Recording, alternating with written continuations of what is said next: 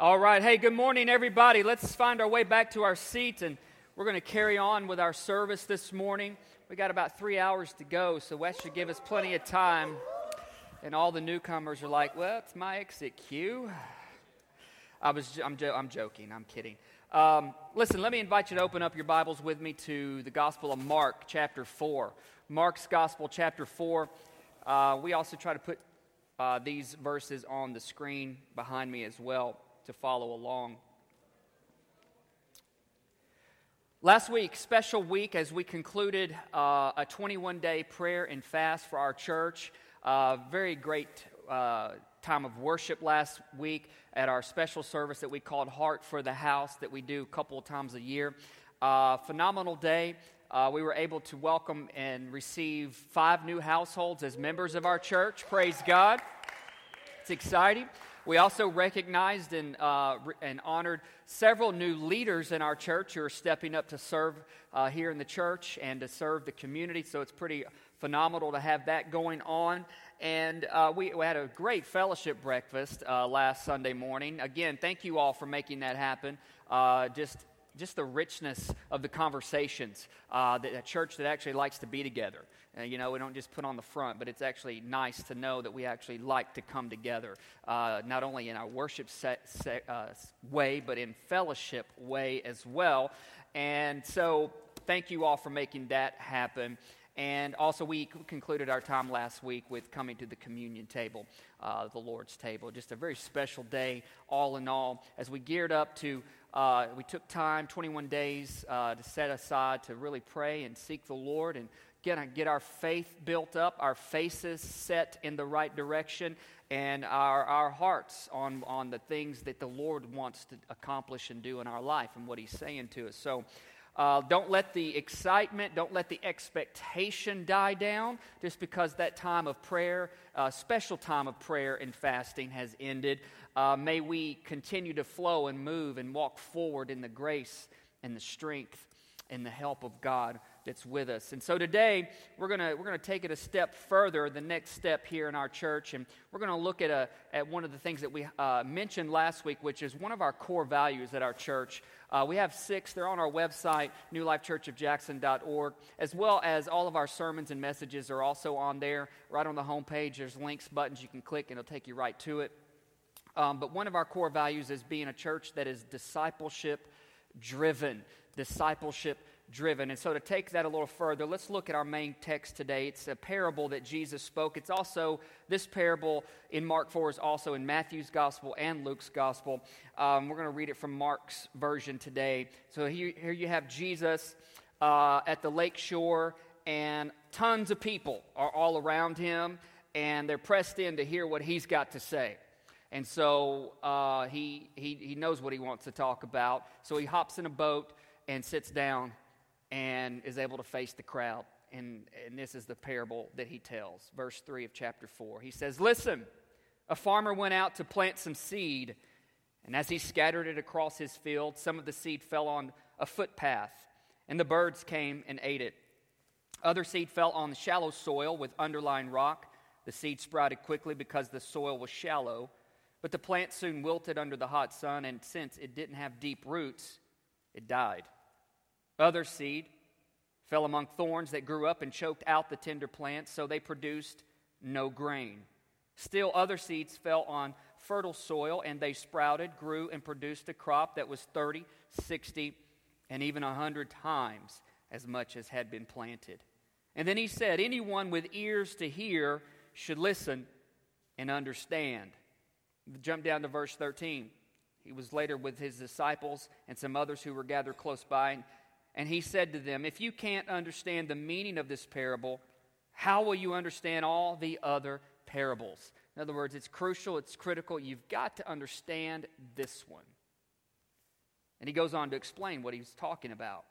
He says, "The farmer plants seed by taking God's word to others. The seed that fell on the footpath represents those who hear the message, only to have Satan come at once and take it away. The seed on the rocky soil represents those who hear the message and immediately receive it with joy. But since they don't have deep roots, they don't last long. They fall away as soon as they have problems or as they are persecuted for believing God's word. The seed that fell among the thorns represents others who hear God's word, but all too quickly the message is crowded out by the worries of this life, the lure of wealth, and the desire for other things. So no fruit is produced. In verse 20, and the seed that fell on good soil, it represents those who hear and accept God's word and produce a harvest of 30, 60, or even 100 times as much as he had planted. Let's pray over this word today.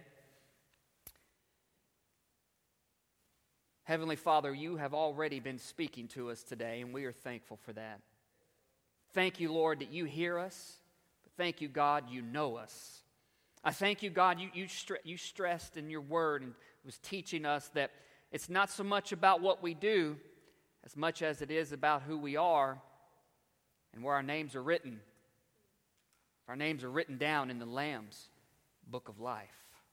So today, give us ears to hear. And Lord, help us just apply a faith to it, to believe it for what it is, your word, and help us to gain traction in walking it out. We honor you today. Help me, Lord, to preach and deliver it the way it needs to be. And we give you honor, we give you glory today, for you are awesome. In Jesus' name. Everybody can say amen. Amen. As I mentioned earlier, we're talking about one of our core values here today at our church, being a discipleship-driven church, meaning really is we value being true followers of Jesus Christ. That's what disciple means. It's a lifelong learner or follower of Jesus Christ. And we value as a church, we want to be the kind of people who are true followers of Christ. Don't get me wrong, don't misunderstand. We're not perfect. We're far from it. We don't have it all together, and we don't want to be a church that pretends that we got it all happening. Amen? We don't want to blow ourselves up and hide behind the bells and whistles of church in the sense of the organization of it and what happens on displays and all these different things. We're just trying to be a church that's as genuine as we can in following our Christ, who taught us to admit our wrongs. Amen? To confess our faults to one another and to receive prayer so that we can be built up and refreshed and forgiven. That's really what we aim to be. That's what I mean when we say we value being true followers of Jesus Christ. We try to be people of His Word. We try to be people of prayer, trying to be people of community in the circle of relationships, and helping each other grow in Christ, as well as people of the table, the communion table, and what the elements there represent and have them functioning in reality in our life and what that means. So I say all those things to say that God provides us all those different avenues, those different resources, those different patterns to follow because He wants us to help us to discover this right here. Who am I? That's a question. Who am I?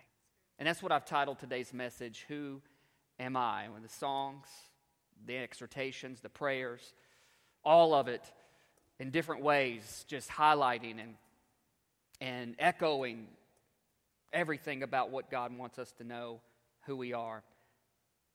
The theologian and a philosopher of the Lord, his name's Dallas Willard. He has since passed. But he said this. He said, the most important thing about you is not the things you achieve, it's the person that you become. It's the person you become. Jesus says it this way in talking with his disciples in Matthew 16. He's got his disciples around. He's having this conversation with them. And he asks them this question, hey, who do people, the public, who do the public, the people say that I am? So they stood there for a moment and they're looking at him and they start to give him an answer back. Well, some say you're like John the Baptist. Some say like Elijah, Jeremiah, or one of the other prophets is kind of who you remind them of and who they think of when they look to you. And he's like, okay, that's fine. But what about you? Then he says, who do you personally say that I am? Who do you personally say that I am? And Peter said, I got this one. I got it. You are the Messiah. You are the Son of the living God. That's the answer. That's exactly who he is. The Messiah, the Son of the living God. Their answer did not define him as much as it defined them. Our answer to that question that Jesus asked, who am I, does not necessarily define him as much as it helps to define us. Jesus has no qualms. He's not mixed up in who he is. He knows who he is. He knew who he was when he asked that question. And so their answer was an answer that he needed to get out of them. Hey, do you know who I am? Because if you know who I am, then I am going to make who you need to be. See, who he is will make who we will become. If we believe in this Jesus as the Messiah, the Son of the living God, if we believe that he is the Alpha and the Omega, the beginning and the end, the author and the finisher of our faith, the Savior of the world, the one who forgives all of our sins, the one who redeems our lives from the pit of hell, the one who walks with us, the one who sticks with us, who is closer than a brother as the Bible teaches, the one of all those things, the one who died on the cross and then on the third day rose from the dead, if we believe that, who he is who will make us and who we are to become. So he asked that question not to get definition for himself, but he asked that question for us to get definition of who we are. Who he is will make who we become. And later on down in that same chapter, he continues the conversation. He goes, let me kind of draw it out a little further. He says this, you can check it out on the screen, chapter 16, verse 24 of Matthew. He says to his disciples, if any of you wants to be my follower, you must turn from your selfish ways, take up your cross, and follow me. If you try to hang on to your life, you will lose it. But if you give up your life for my sake, you will save it. And what do you benefit if you gain the whole world but lose your own soul? Is anything worth more than your soul? For the Son of Man will come with his angels in the glory of his Father and will judge all people according to their deeds. So as you want to know who you are, and knowing who you are is in me, then you got to follow me. But to follow me, you're going to can't live life on your own terms. You can't call your own shots. You can't think you know what's best. When you're saying you believe me to be the author and the finisher of your faith, and I'm writing this story. I have written this story. It's my story. You're in my story. And my story makes you who you are. I know who you want, who you are called to be. I know what I have planned for you. So you can't live life on your own terms. You also got to be willing to yield to my ways, and you can't live for yourself alone. Come on, people. How many times do we see stories, people always just trying to live life for themselves? He says, if you want to follow me, you can't do that. He said there's more to this than what you do, what you achieve. It's really about who you are becoming. When I was in college, I was on a leadership track of youth ministry, and I had already answered the call of God to ministry.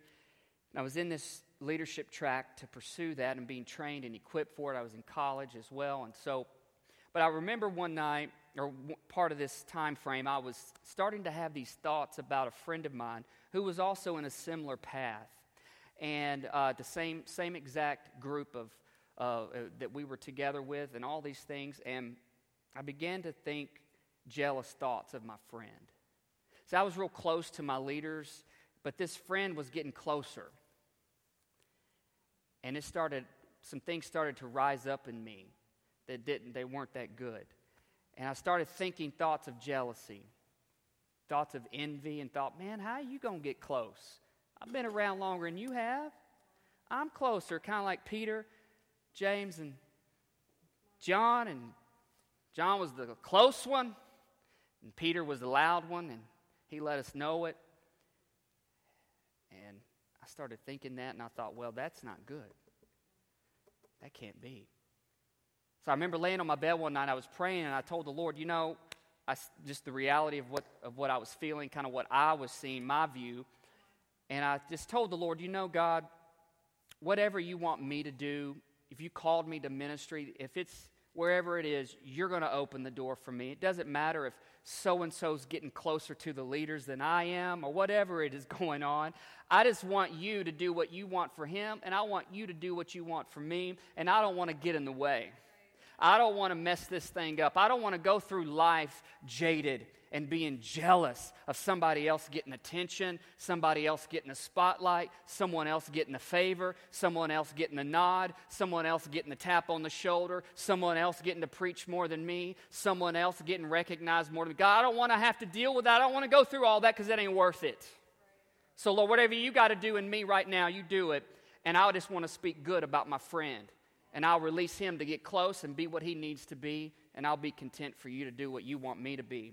It wasn't too far after that I had lunch with my leader at the time, and he said, we want to bring you on in a paid position as an intern. I wasn't getting paid up until that point. At that point, he said, we want to pay you. I'm like, hey, how about that? I'll take that. He goes, you're going to be doing all kinds of things. You're going to wear many hats, do all kinds of stuff, and we don't know when, but we're just wanting to get you ready to lead this youth ministry someday. I don't know when it's going to be. Don't know how it's going to happen. But if you just say yes, then that just kind of starts a process. And I get paid to do this part, right? Yeah. It's not full-time now. It's not a lot. You're going to have to keep working, keep going to school, finish all that stuff. But one day. All right.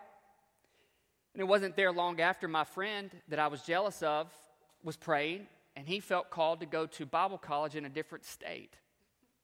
Nothing, we didn't have any angst to each other. We friendly, good, nothing. He never knew any of this was going on in my mind or my heart. He serves with a ministry in a church where he lives now, married, has kids, doing really well. And in the short stage, the rest is history. I'm here now. But the thing about it was that prayer on my bed that night was the breaking point and the tipping point to how my future was going to look like. That I did not want to be one of those leaders who manipulated to get his way.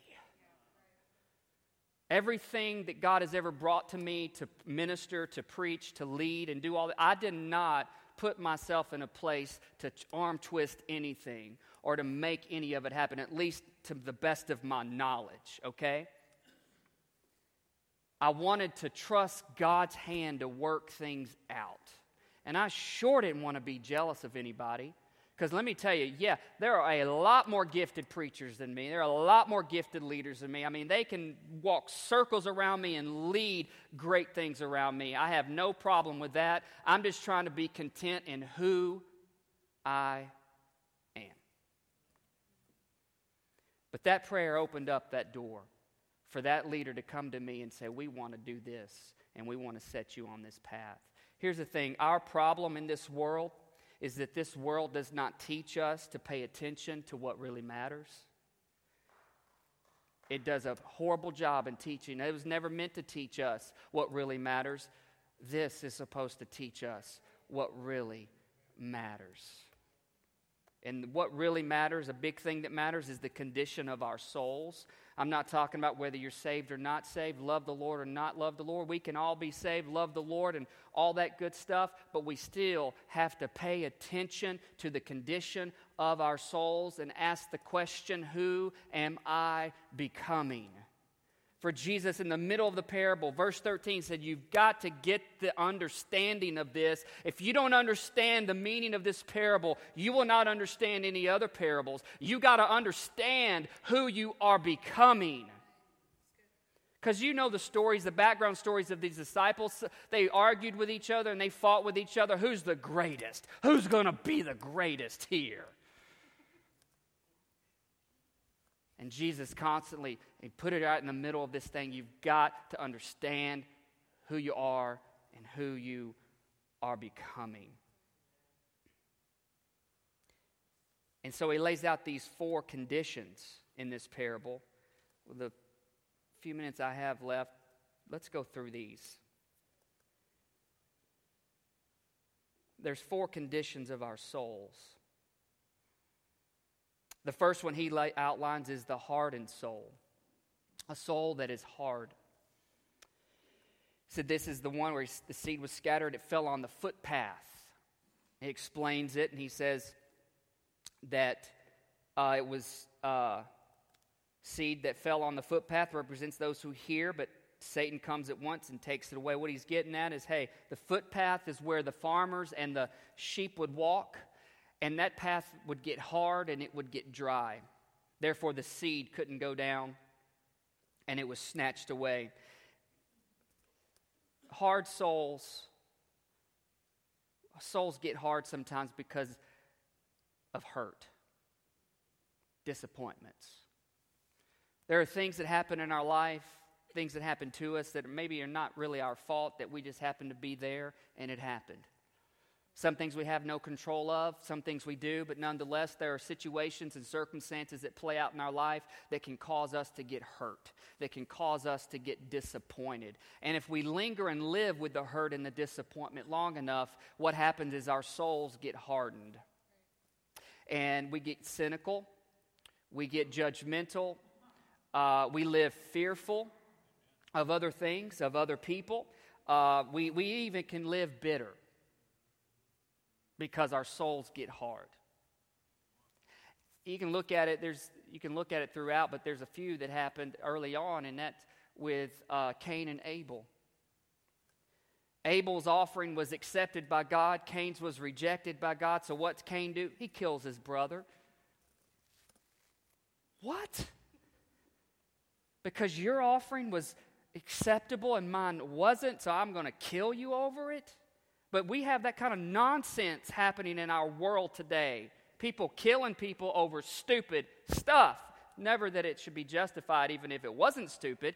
But my point being, that's how low our world is. Jealousy. Self-entitlement. Because somebody else got accepted and I didn't. Does that give me the right to act that way? Absolutely not. Absolutely. Jacob and Esau. Esau was the older. He had the birthright of the older, had a lot more rights coming to him. So Jacob deceived him and stole his birthright. Joseph. His father said he loved him more than he loved his brothers. His brothers hated Joseph because of that, and they hated Joseph because Joseph had dreams for his life. Joseph had big dreams for his life. One day I'm going to be. One day I'm going to do. One day I'm going to. His brothers couldn't stand it, so they faked his death and sold him into slavery and lied to his father. Because they didn't like him, because he had dreams. They didn't like him because they thought, well, so-and-so, Dad loves him more than loves us. Think about the context of life as we go through these. David and his brothers, it wasn't David's fault that he was the youngest, and it sure wasn't David's fault that Samuel the prophet picked him to be the next king over Israel one day when he was older. But he did. God picked David over all his brothers. All his older brothers had the stature, had the look, had the appearance. They were chiseled. They were ripped. They were yoked, yo. They were ready to go. They could fight. They were in the army. They were ready. They thought, well, I should be the king. If you're going to pick somebody in this family, pick me, because I got it going on, Samuel. No.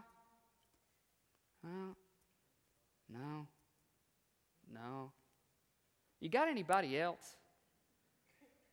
Well, we got this young one. The youngest of all, he's just out there on the backside of the desert taking care of some nasty old sheep. He's going to smell like you know what when he walks up here, but that's who we got. Well, let's get him up here. And who does Samuel anoint when he sees him? God says, that's the one I want. That's the one I want. And you know the story. David eventually becomes king, but through a long stretch of overcoming things in his heart. But all these people, their souls were hardened because of the way they were treated and the way things happened and played out in their life. See, the world says we have a right to be this way. We have a right to be angry. We have a right to be jealous. We have a right to get our way. We have a right to revenge. We have a right to cut you down so I can get a step up. And what we don't realize is our own hurt that we're so wrapped up in, we don't realize and notice the hurt we're causing somebody else. Because hurt people hurt people. And friend, in Christ Jesus, the Jesus way is what he says in Matthew 16. If you want to follow me, take up your cross, turn from your selfish ways, and follow me. In other words, start to do some things that are sacrificial and self-denying. You don't want a hard heart anymore? Flesh this thing out.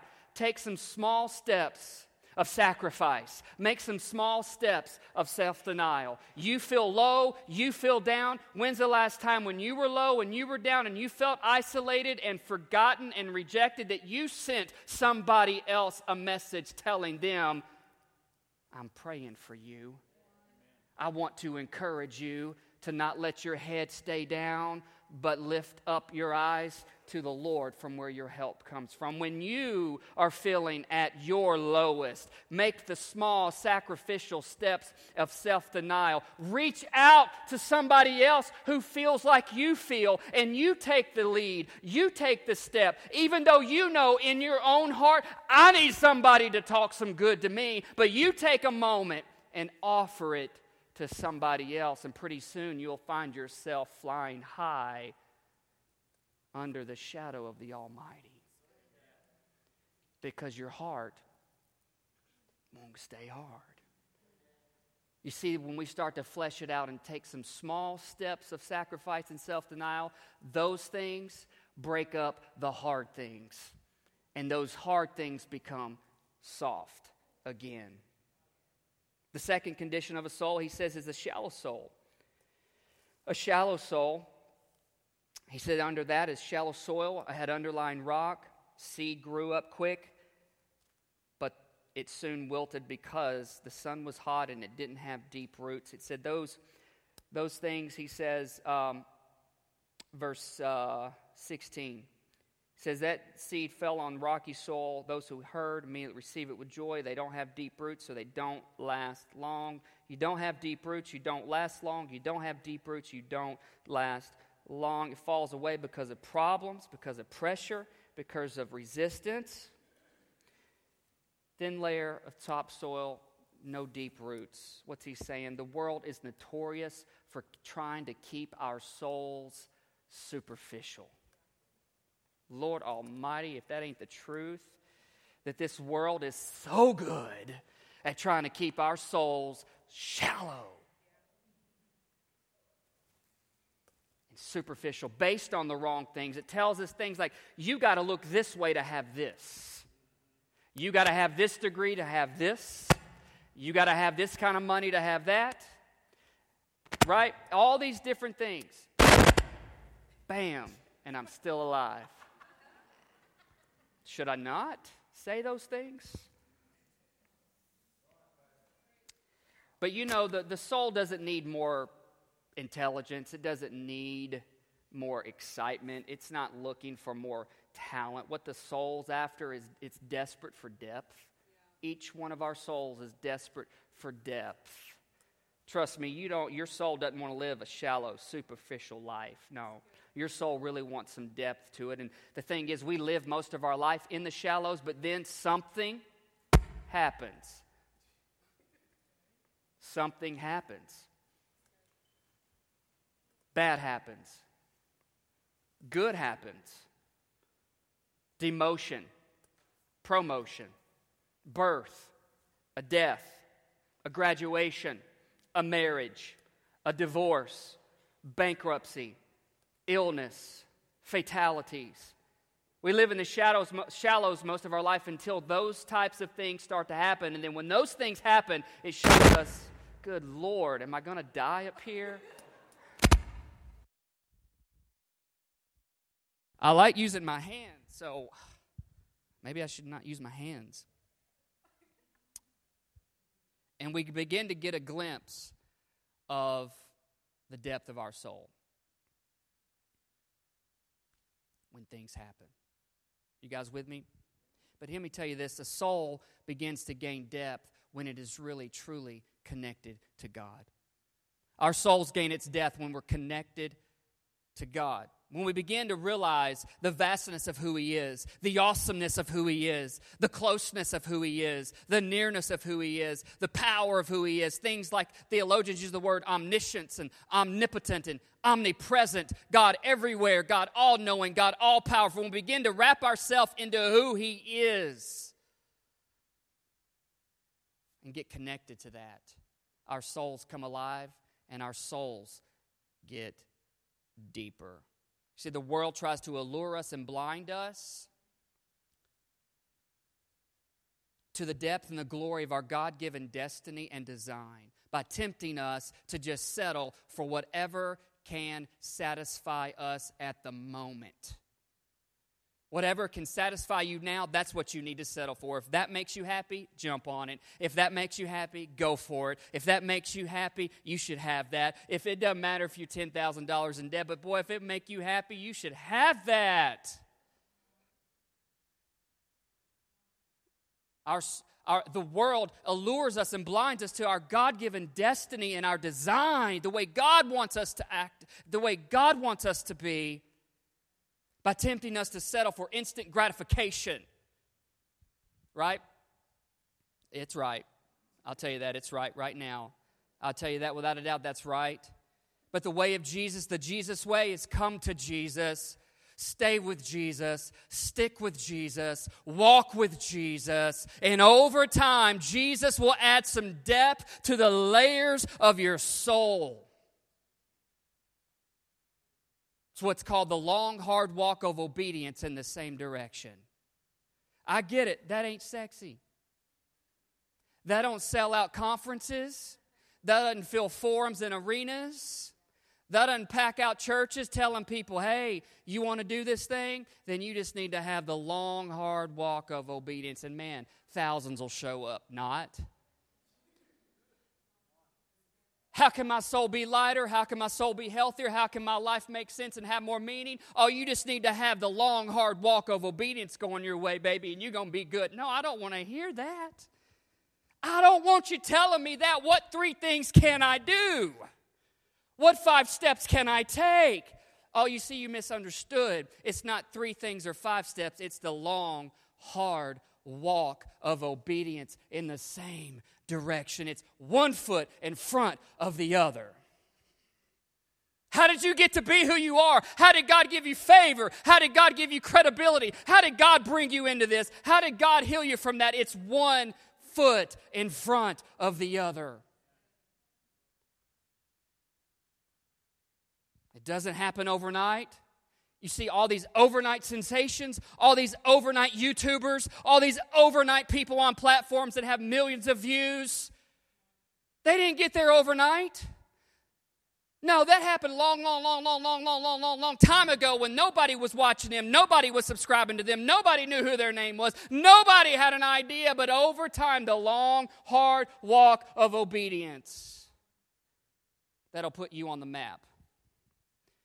You may not be a big dot on the map, but you'll be on the map. God sees you. God knows you. And He calls you to follow Him. Stick with Him. Stay with Him. And lastly, or the third, I gotta get going. You guys got stuff you got to do. The hardened soul, the shallow soul, then thirdly is this. Aren't you glad there's only 4 and not like 25? I'd break it up, of course. I'd break it up, and I'd put it over the course of like weeks. Of course I would. Come on. The cluttered soul. The cluttered soul. He said, this is the seed that fell among thorns. It grew up, choked out the plants. He described it as these thorns grew up, and they represent others who hear God's word, but too quickly it's crowded out by the worries of life. We don't have any of that. By the lure of wealth and by the desire for other things, so no fruit is produced. These thorns grow and choke out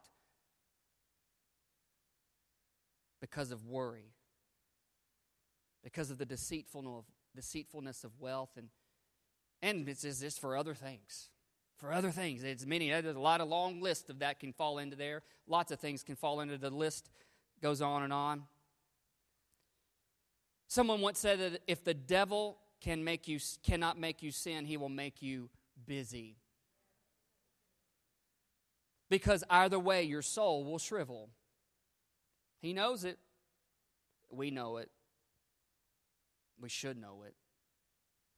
You see, the busy soul gets attached to the wrong things, and therefore it becomes cluttered. The soul is sticky.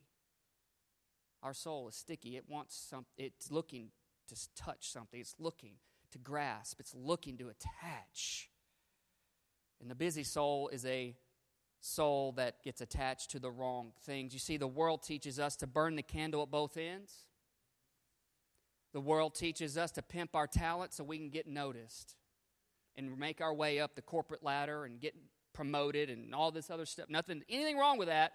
It's just the motive. Who you are, what you're becoming matters. The world teaches us, you just need to buy all kinds of things, the stuff you don't really need.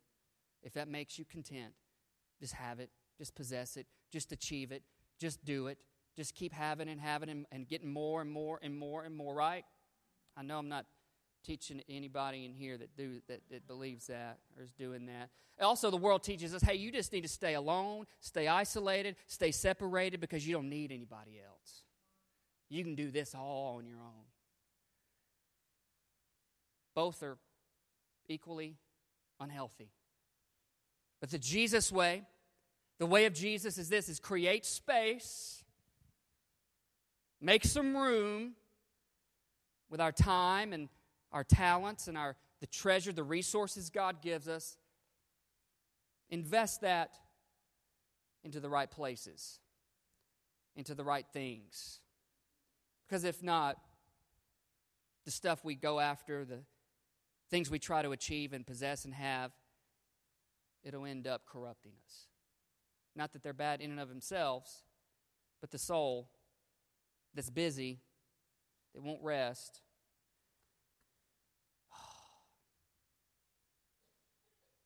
that won't breathe deep, won't catch your breath, always got to have, always got to be doing, always got to be pounding the pavement, right? Busy, busy, busy. And lastly, the healthy soul. The healthy soul, he says, this soul is fertile, sprouts and grows and produces a crop 30, 60, 100 times as much has been planted. How about that? 30, 60, or even 100 times as much has been planted. He calls this fertile and good, healthy. In other words, this is the soul that has made the right amount of space, the right amount of depth, the right amount of softness inside. Did not stay hard, did not stay shallow, and it did not stay cluttered. It was a process, it's a journey, it's a continuation of always checking yourself before you wreck yourself. Right? In other words, pay attention to who you are becoming. Don't be that naive follower of Christ who just can memorize a few verses, sit in some services, do a few things, but never changes. Never lets the work of God leave the impression in your soul that needs to be made. Don't be that kind of follower. Because if you're that kind of follower, it won't be long before you'll live with a hardness, or you'll live with a shallowness, or you'll live with a clutteredness in your life. And you'll begin to try to wonder, how can I get out of this? What can I do? Why am I the way I am? Why am I irritated so much? Why am I frustrated so much? Why am I impatient so much? Why don't I like this so much? I thought this is what I was supposed to do, and I changed jobs 25 times because nobody can make me happy. Nobody can give me the time of day. Nobody recognizes the value that I bring. Perhaps it was never about the value as much as it was about the you.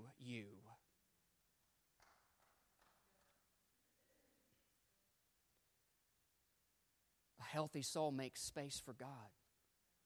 A healthy soul makes room for God. A healthy soul connects with God. A healthy soul practices the forgiveness of God. Yeah, people wrong all the time.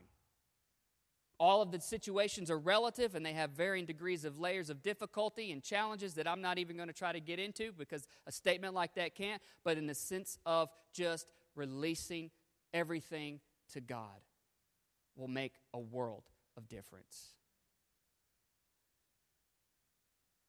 Make space. Stay connected. Practice the forgiveness of God. And he says, in that kind of soul can produce 30, 60, or even 100 times as much as was planted. In other words, if we can get ourselves to live there, it has a real shot, it has a real chance, it has a real opportunity to produce more than what was even invested. Investors like to call that the return on investment. The ROI, the return on investment. They want to see what they invest is actually going to grow and become more. And that's what God does inside of us. He plants himself in us as we connect with him and stay with him and walk with him. And over time, if we're allowing him to develop and work himself around inside of us, knock down some walls, reconstruct some areas, repaint, resurface, refurniture, whatever you want to call it, if we let God work in us, here's the thing, our life can matter more and have greater significance because he says 30, 60, or even 100 times as much can come out of our life. Your life does matter. Your life does count. You are significant. But with Christ and in Christ, it has a chance to be more. It has a chance to be more when you do it the Jesus way. Amen. Megan, can you help come close out? I should have called you a minute ago. I apologize.